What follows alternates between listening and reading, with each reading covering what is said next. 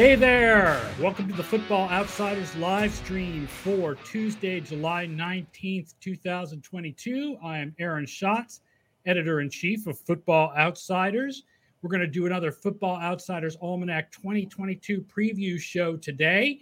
And today we're going to be discussing the AFC East with Scott Spratt and Cale Clinton, who wrote our AFC East chapters for this year's book. Reminder, if you are watching us right now on YouTube or on Twitch, please make comments and ask questions in the discussion thread. We love to hear from you. If you are listening after the fact on the Football Outsiders Podcast Network, you should come watch live at 1 p.m. Eastern on Tuesdays and Thursdays so that you can ask questions live. What do you really think of this player? Well, you can ask us, and then we will answer. Don't forget to buy the Almanac if you haven't bought it yet. If you don't have a subscription to FO Plus, this is the perfect time to get a subscription to FO Plus. It's 20% off for new subscribers through the end of July. You get the downloadable copy of Football Outsiders Almanac. You get all the picks against the spread during the season.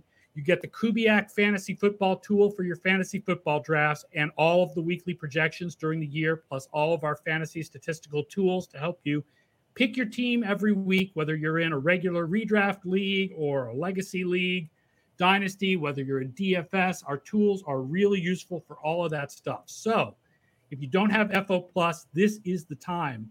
You want to get an FO Plus subscription. Go to footballoutsiders.com/subscribe. So we have the question of the day that we're doing on these shows. And I believe that the question of the day for the Miami Dolphins is, will the Miami Dolphins schedule end Tua Tagovailoa's career as an NFL starting quarterback? Because one of the things that stands out about the Miami Dolphins is that they have, by our numbers, the second hardest projected schedule in the league. And I believe that if Deshaun Watson is suspended for half the season or less, it becomes the hardest schedule in the league. Well, Aaron, yeah, I had that Watson piece in mind, and I was going through the schedule and was like, I don't know, this doesn't look that hard. But then I got to week 13, and here's what they face. At San Francisco, at the Chargers, at the Bills. That's 3 straight road games. Then versus Green Bay and at New England in there in week 17, 1 week before the end of the season. So I'm like, I know we don't have all of those teams projected to be in the top 10 in overall DVOA, but we have them all in the upper half of teams. And with 4 of those 5 being on the road, I'm kind of like, do the Dolphins need to start 9-2 to have a realistic chance at the playoffs? That's a pretty scary situation right there.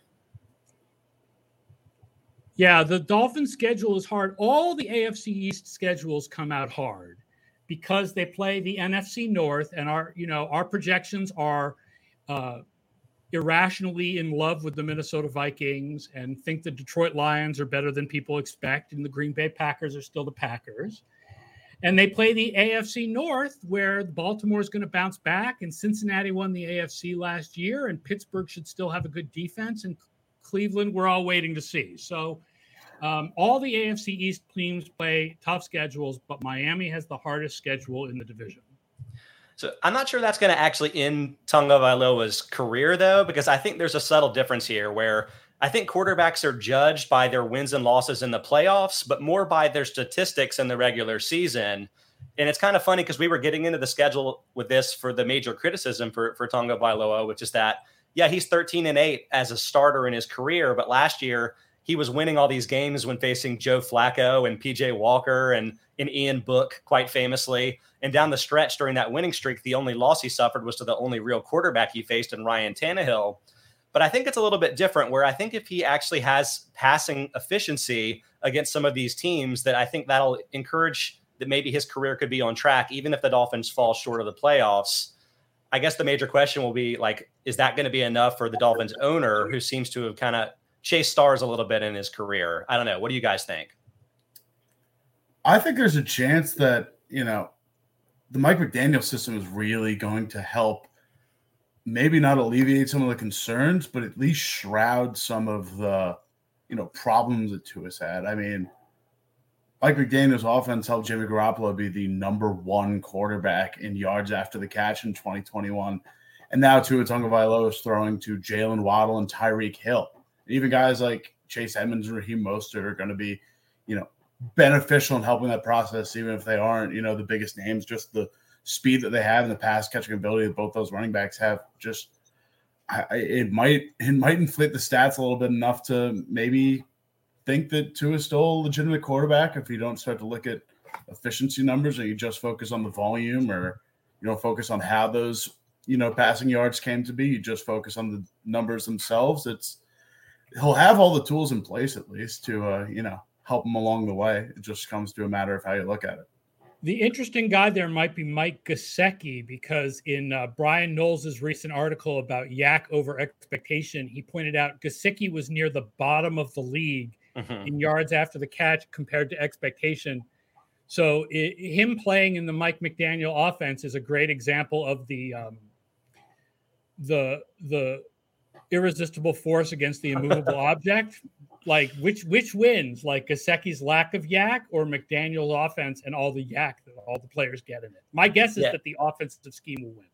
I've gone back and forth on this because Gesicki is legitimately really fast. He was a 95th percentile combine 40 time guy, but he actually, when he had his best season in 2020, when Fitzpatrick was throwing him the ball, he led all tight ends in average depth of target. So it's like, is this a downfield field stretching guy? And that's not really what the 49ers did with McDaniel there as OC. They really stretched the field more horizontally and look for that yak. So I'm like, he doesn't really fit the kind of do it all mold of a tight end that you might prefer to have there.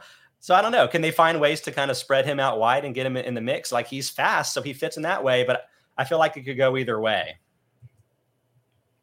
I will point out our projections for the Miami Dolphins. First of all, we have them with 8.2 average mean wins, so just a little bit below 500 is the average. They make the playoffs 37% of the time. DVOA projections wise, we do see the offense improving. So their offensive projection is 12th. It's their defensive projection that's 27th.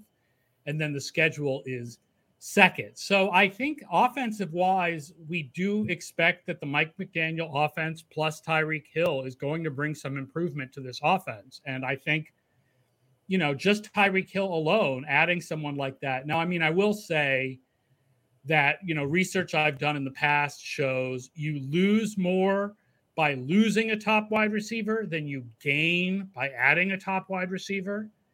But I still think adding Tyreek Hill is a very nice thing to have. I'm kind of on Kale's mind where it's not just the quality of the player, it's the fit. And it does seem like all of the moves, not just the big splashes with Tyreek Hill and Teron Armstead, they all kind of fit the offensive philosophy we assume that McDaniel's going to bring to the team, coming from a Kyle Shanahan wide zone offense where speed and yak is sort of the king.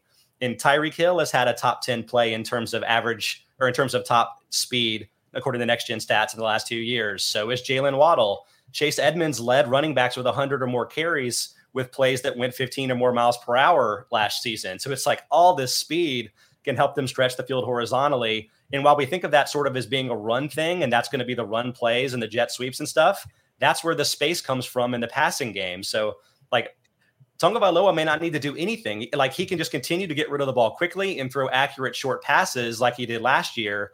But suddenly those similarities could lead to the overall success Garoppolo had, where he averaged like more than 2 yards extra after the catch versus Tagovailoa last year. So it's just, that could be such a huge difference just coming from the scheme and coming from players that really fit in that scheme nicely compared to what he saw last season.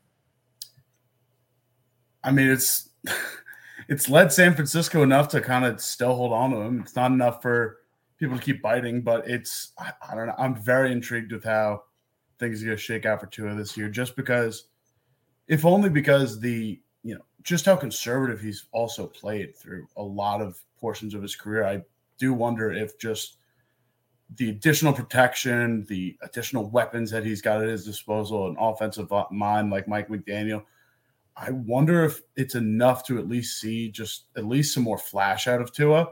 And if that's going to be enough to turn any sort of tide on his, public opinion on Tua Tagovailoa. But yeah. Aaron, let me ask this.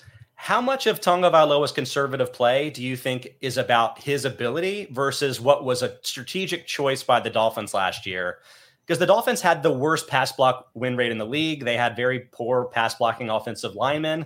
And when Tagovailoa threw downfield, which wasn't often, I think he had the second lowest rate of deep attempts, but he completed 50% of his deep passes last year, throwing 20 plus air yards. That was the best among the regular quarterbacks. Small sample, man coverages, blah, blah, blah, blah. It's all there. But like, he might actually not be the worst deep passer. Like, why did the Dolphins do what they did? I mean, I think the offensive line has a lot to do with it. And one part of what they did this offseason was they really improved the offensive line by bringing in Teron Armstead to play left tackle and Connor Williams to play center. And that Armstead knocks Eichenberg to left guard and puts probably Austin Jackson at right tackle, I guess. Right, unless they go with... You could put Hunt there. I don't know, but Hunt was really good at right guard last year. Various guys in various places, but it knocks guys to easier roles and adds two good offensive one really good offensive lineman and one good offensive lineman. But I have a feeling that the scheme was partly based on the troubles that the offensive line had. That being said, all the scouting people, when they watch Tua Tagovailoa, say the arm strength is just not there. Yeah, I mean, yeah, it's tough. With the offensive line piece, I feel like the Armstead piece in particular should really work for the running game. He still owns the combine record for the fastest 40 time for an offensive tackle. Like, he should be really good at pulling, really good at kind of setting an edge on some of those wide zone plays. But I keep coming back to the fact that the Tagovailoa is left-handed, and like the right tackle is the blind spot there.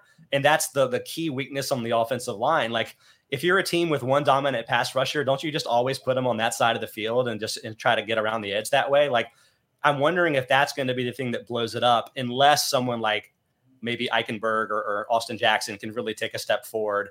I'm not sure playing right tackle is going to be any easier for them if they're always facing the best pass rusher over there. There's also just some quiet, like, I've got some concerns just about how much shuffling is going on along the offensive line as well. I mean, Connor Williams going from guard to center isn't that big a leap, but Liam Eichenberg going from was he leading the league in blown blocks last year at 40, going from tackle to guard, that should alleviate some headache.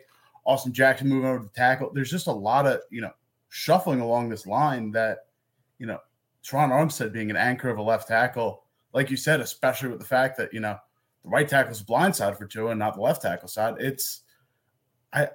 I wonder how much of an improvement. It's definitely going to make some kind of leap just because of the talent alone of Teron Armstead. But I wonder how big a leap this offensive line can really take with just a lot of shuffling and, like you said, some of the mismatches on this line.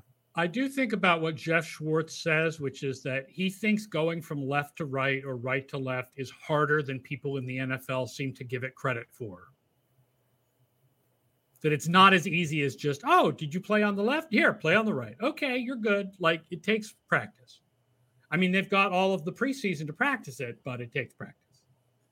Yeah, and it's especially tough to convert, veterans at the position as well. It's easier to start with a guy that's younger, but a guy that's built up sort of muscle memory and the same routine of one side of the line now has to basically just mirror that.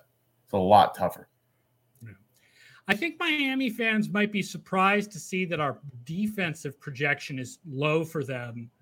I believe they had an above average defense last year, but there's a couple things going on here. Some of it is sort of regression to prior performance. Some of it is that they were particularly high in takeaways and in success in short yardage, which are things that tend to regress to the mean. And some of it is that their overall defensive performance last year was really skewed by one game against Ian Book, because Ian Book played with New Orleans had a bunch of third and fourth stringers out there because of COVID, and he had no idea what he was doing, and he was horrendous. And in the opponent adjustments, that game is not, adjusted for Book, it's adjusted for New Orleans. And so Miami's defense ended up looking better than it really was. Yeah, I think you're the one that told me this, Aaron, but they finished 10th in defensive DVOA for the season, but would have finished 17th if you remove that one game. So they might have been average last year. They just got a really, really lucky break with that Ian Book game. Bill Houston says we should retire the acronym ALEX for when you throw the ball compared to the sticks on third down for Tua, thrown under NFL average. I feel like Alex Smith is always the king. He will always be the king of throwing short of the sticks. He's the winner and still champion. There's good players on this defense. Xavier Howard and Emmanuel Ogbah has been surprisingly good. I think people don't realize how good he's been in the last couple of years. And Christian Wilkins, the defensive tackle. And there's young guys like Jalen Phillips who are kind of coming up, and Javon Holland, the safety. On the other hand, Byron Jones has never been what he was in Dallas since he came to Miami. He's definitely been a problem. And, Andrew Van Ginkel he's a, reasonable piece, but I don't think he's anybody's idea of a star edge rusher. And so, the overall pieces may not, our projection seems a little low for Miami, but I don't know if the pieces are equal to the sum of their parts.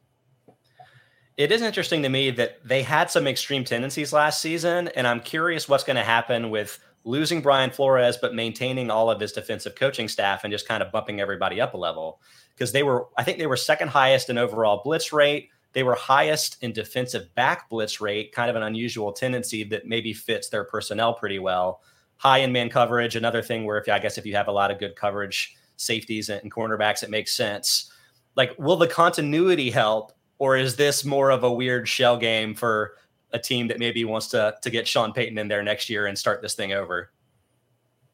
How many of these shows are we going to do where we say a team that wants to get Sean Payton in there next year and start over? At least 3 based on the most recent rumors that I've heard. Definitely the Cowboys and Dolphins for sure. Yeah, Panthers also, I think. Well, I'm sure they would love to have Sean Payton, yeah. I think also one other guy I want to mention, just because when we talk about draft busts, he doesn't get mentioned a lot, but Noah Igbinoghene has never really done anything. Yeah, that was the same first round, I think, when they took Jackson, too. That was a really – they stockpiled all those picks, and they just really didn't work out high in the draft there. He's kind of been the N'Keal Harry of cornerbacks. And, that doesn't even mention Tua, who – while I think it's fair to be optimistic about, obviously they'll be regretting that choice over Herbert for the rest of their careers. Yeah, at the time, Cubase had Herbert higher, but based on scouts or whatever, I didn't really think it was a bad choice. I don't feel like, but what happens is you roll the dice, and if you have two dice with the same things on them, sometimes one guy rolls a 6 and the other guy rolls a 1, and I don't think Miami rolled a 1, but the Chargers definitely rolled a 6. That's the thing. I almost feel like if Herbert didn't go there, I don't think Tua would have this public, disappointing kind of feeling to him. His passing DVOA rates so far in his career are kind of fine. Negative 8.5% as a rookie, negative 0.7% last year, basically right at league average. Great, it's a gimmicky offense, whatever. Those are kind of the career starts that Joe Burrow had, that Kyler Murray had, that Andrew Luck had. That's a very normal start to a career for a good quarterback. But Herbert is just incredible. And in particular has the deep arm strength that Tua, that's the one obvious deficiency there. And that really sets up the contrast that I think people kind of read into. And that's why they're so pessimistic for him in the first place. It'll be really interesting to see how people react to how he does in this offense, because will they if he plays well, will they just give all the credit to the scheme, or will they at least say, hey, he's at least as good as Garoppolo? Or will we feel like if he can make some deep throws, will we feel like he's better? We don't have them going to the play. We don't have them as one of the top 7 teams in the AFC, but I would not be surprised if Miami made the playoffs. No, I think I could certainly make a leap. I'm really excited about the young guys like Xavier Howard. I think I had touted when I wrote up the AFC East for the weakest position still remaining, I had tapped their safety position, but I am still really excited on Javon Holland. Really solid rookie season last year. Just beyond there, though, like you had mentioned, Byron Jones, big letdown, Noah Igbinoghene, another draft bust, and N'Keal Harry of cornerbacks, as you said. There, especially in Javon Holland's absence, the safety position is just really weak. This defense is really contingent, it seems to me, at least, on a few core pieces, and they don't have a ton of the depth. I do think that is where some of the familiarity with keeping the same system in-house will help. I think at the very least they can try and scrape together something similar to last year with very similar personnel. I also don't mind the addition of Melvin Ingram. He's probably, he's a shell of his former self at this point. Shell's maybe a bit of a stretch, but, definitely could be more of a rotational guy, it seems. But I do still like the addition. At the very least. Yeah, definitely a useful I also feel like the Dolphins with their defensive back blitzing, it's like reminiscent to me of the Spagnuolo Chiefs, where like the scheme is almost designed to create opportunities for turnovers. And so while we always think of those as being something that are going to kind of regress back toward the league average every year, I wouldn't be shocked if over the long term, like this type of Dolphins defensive scheme would lead to more turnovers. Like they would be on the list of teams where I'm like, yeah, I kind of expect them to be in the top 10 in defensive turnover rate. I mean, Exhibit A, Xavier Howard, led the league in interceptions for how long now? Outside of last year? The trouble is, like, the thing about secondary is that it's a weak link system where when you have one weak link, the other team can just go after that weak link. So if you're the offense, you can avoid Xavier Howard if you want to and throw at Byron Jones, throw at Nick Needham, throw at Igbinoghene if he's on the field. So, yeah, it's better. Sometimes it's better to have two good cornerbacks than one great cornerback and one below average cornerback.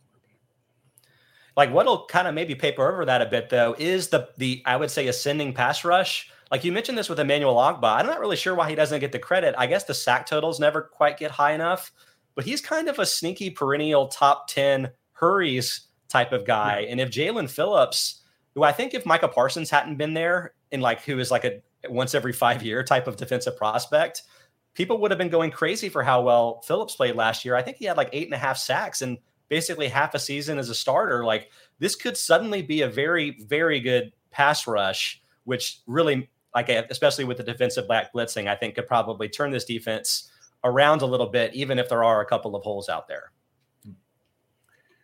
All right, that's the Miami Dolphins. Don't forget to subscribe to the show if you're watching now. Like and subscribe to the show because we're doing these Tuesdays and Thursdays, but a couple of them are going to be Wednesdays. So if you want to know when we're moving things around, you want to subscribe to the show, please come and ask us questions on Twitch and YouTube when we're live at 1 o'clock Eastern, Tuesdays and Thursdays. Let's talk about our Super Bowl favorites, ladies and gentlemen. We are in the AFC East, and that means they're not used to being in this position. That means the New England Patriots. Oh, no way. That's not it. That's Thursday. The Buffalo Bills. That's right. The Buffalo Bills, not the New England Patriots. The Buffalo Bills are now the monster at the end of the book. And I've written about this a couple of times, and I write about this in the intro to the book. Our simulation this year came out with DVOA and wins and playoff odds came out clustered around 500, even more conservatively than usual. So this is not going to sound as impressive as you would expect, that we only have Buffalo with 10.2 mean wins, but that's the favorite. They're the number one team. They make the playoffs in 70% of our simulations.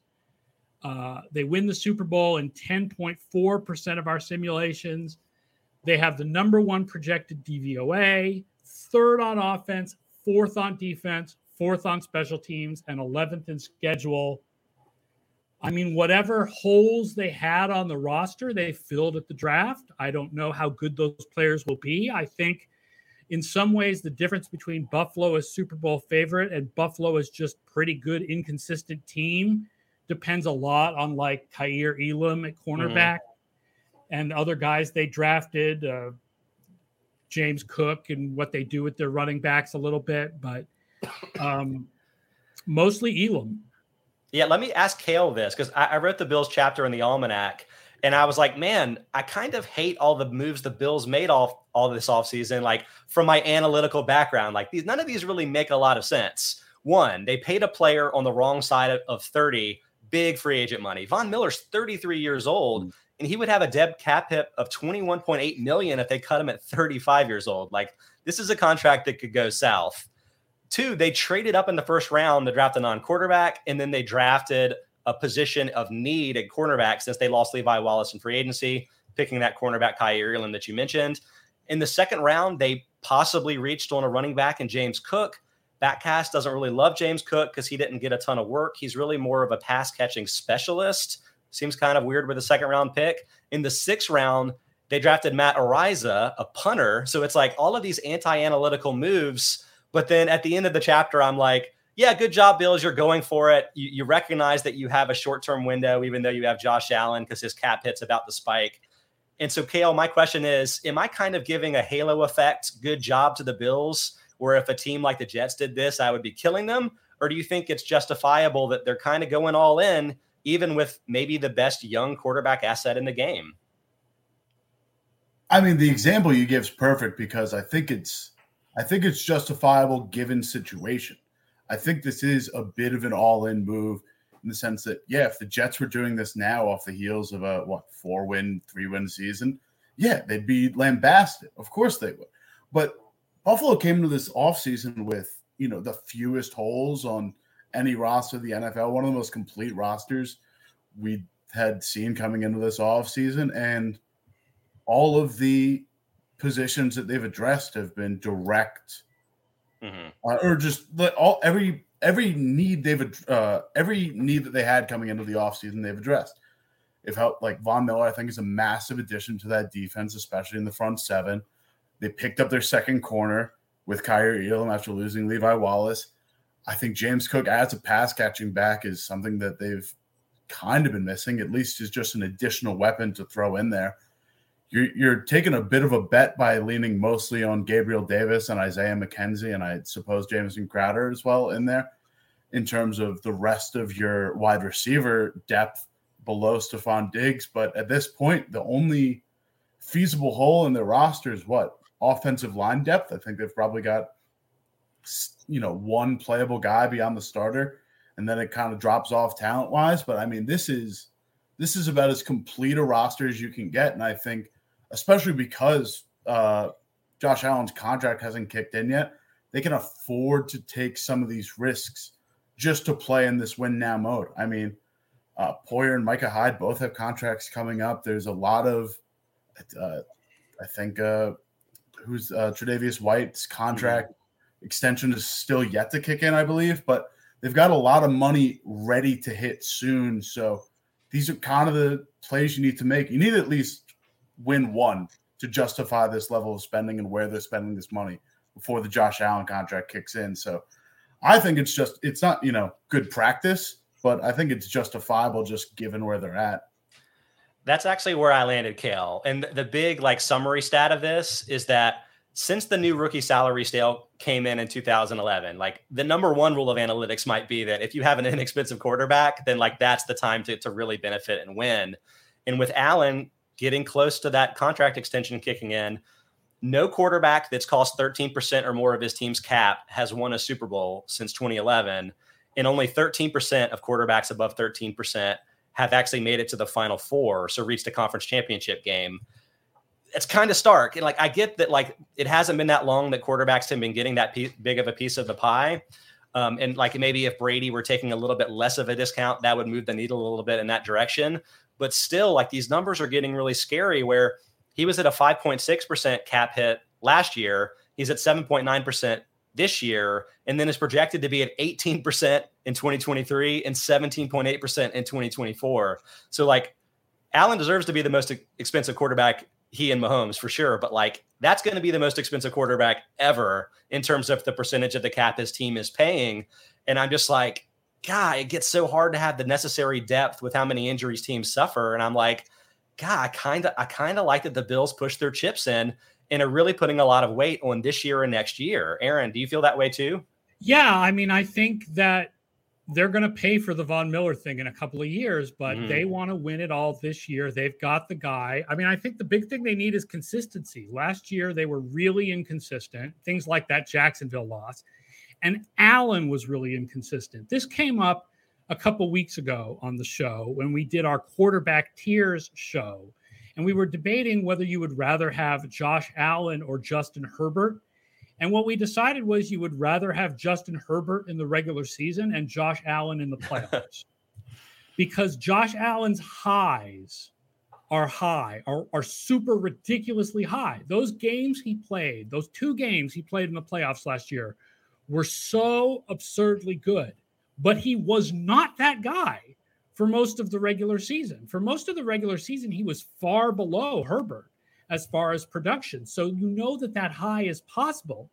So Buffalo is good enough. Their roster is good enough overall that Allen doesn't have to be one of the top 3 quarterbacks in the league for the Bills to win double-digit games and get a high seed in the AFC, maybe even the number 1 seed in the AFC.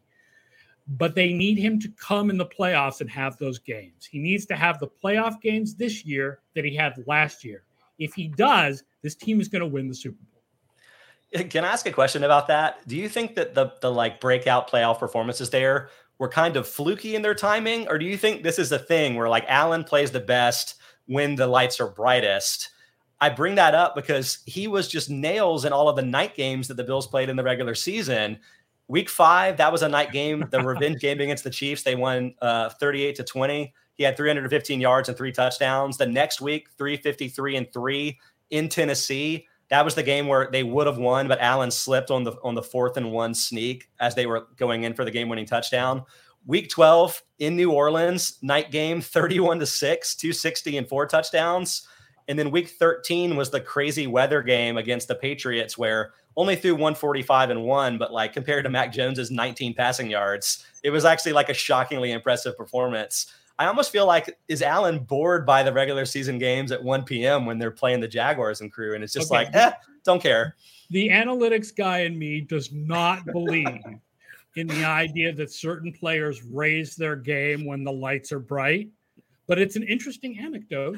It definitely happens. I tend to think that it's random. Random. Okay. That, that he had that game against the Patriots. It also, I think, is maybe the teams he played. The fact is he played well both times they played the Patriots. He played well both times. I mean, not counting the ridiculous weather game. He played well both times they played the Chiefs. Maybe those defenses are just not set up to match him. Well, are the Jaguars defense set up to match him? I'm not really sure how that happened. Yes. Josh Allen is apparently set up to match Josh Allen. That was we did an Any Given Sunday on that one. That was, I think, maybe one of my favorite pieces we had ever written. Just looking at that game, it does come down to like, it is the other side of the spectrum in games like that. Because it did come down to careless play. It did come down to Allen kind of not getting panicked in a way, but starting to force things they didn't necessarily need to force. They're kind of, getting back into like a bit of backyard football tendency, just trying to turn anything into a play. I think some of that just comes from a level of frustration. Yeah, I do think a little bit of that is just straight up overlooking an opponent because you're walking into Jacksonville with, one of the better teams in the AFC and you just get caught on an off day, kind of sleeping. I do think, like, while it's like not a thing that I would normally think has consistency, and I think, Aaron, you showed me this too, that like variance has basically no correlation coefficient year to year. Right. So like by and large, that doesn't really mean anything. But I think the Bills do intentionally hold some of their cards back during the regular season, in particular in letting Allen rush the ball, which is what makes him such an incredible threat in the playoffs when like there's really nothing you can do defensively to get an advantage with the numbers. But like in the regular season, I think they don't want Allen to run the ball too much and risk getting hurt. And that's another reason why I think the James Cook draft pick makes some sense. I think it's probably why they were going after J.D. McKissick. They were looking specifically for a running back with more of that receiving skill set and potentially good pass blocking skill set too, where the Bills absolutely live in shotgun, right? And like that's actually in shotgun playing like wide, it's actually hard to get those good running lanes. So like as impressed as I've always been with Devin Singletary and how much he breaks tackles, he's always running into like a really tough situation, especially when he's facing a defensive front. Because there's not the blockers. They don't have a tight end in there. They're running routes or whatever. And so with more of a pass catching back, maybe that's going to lead to a little bit more of, confusion for defenses, like offensive versatility. They can do more things from shotgun. And maybe that's the ticket to win the regular season. Hey, we'll be a little bit better with different types of defensive approaches that we see. And then in the playoffs, that's when we can unleash Allen and let him run the ball 10 times. But it's not worth getting him hurt, even if you're going to occasionally lose to a Jaguars out there. Yeah, it's really interesting to look through the Bills roster and be like, this is the roster where the only question you're asking is where can they least afford to have injuries other than the quarterback position? Because they are so strong everywhere. And I mean, I will say, I even think that you mentioned offensive line depth. They signed Greg Van Roten. That's a guy who started some games in the past for the Jets. They Panthers signed legend. David Quessenberry. That's a guy who started for Tennessee. He had a lot of blown blocks last year, but as your backup, I mean, like, I feel like they've got depth at almost every position. They've got starters at pretty much every, but this team is really loaded. Like, I think, I do think that our simulation is a little too conservative. It's something that I need to figure out why it comes out so conservative, and in particular, why it came out so conservative this year. It's really hard to see a situation where the Bills lose less than 10 win less than 10 games unless they have major injuries.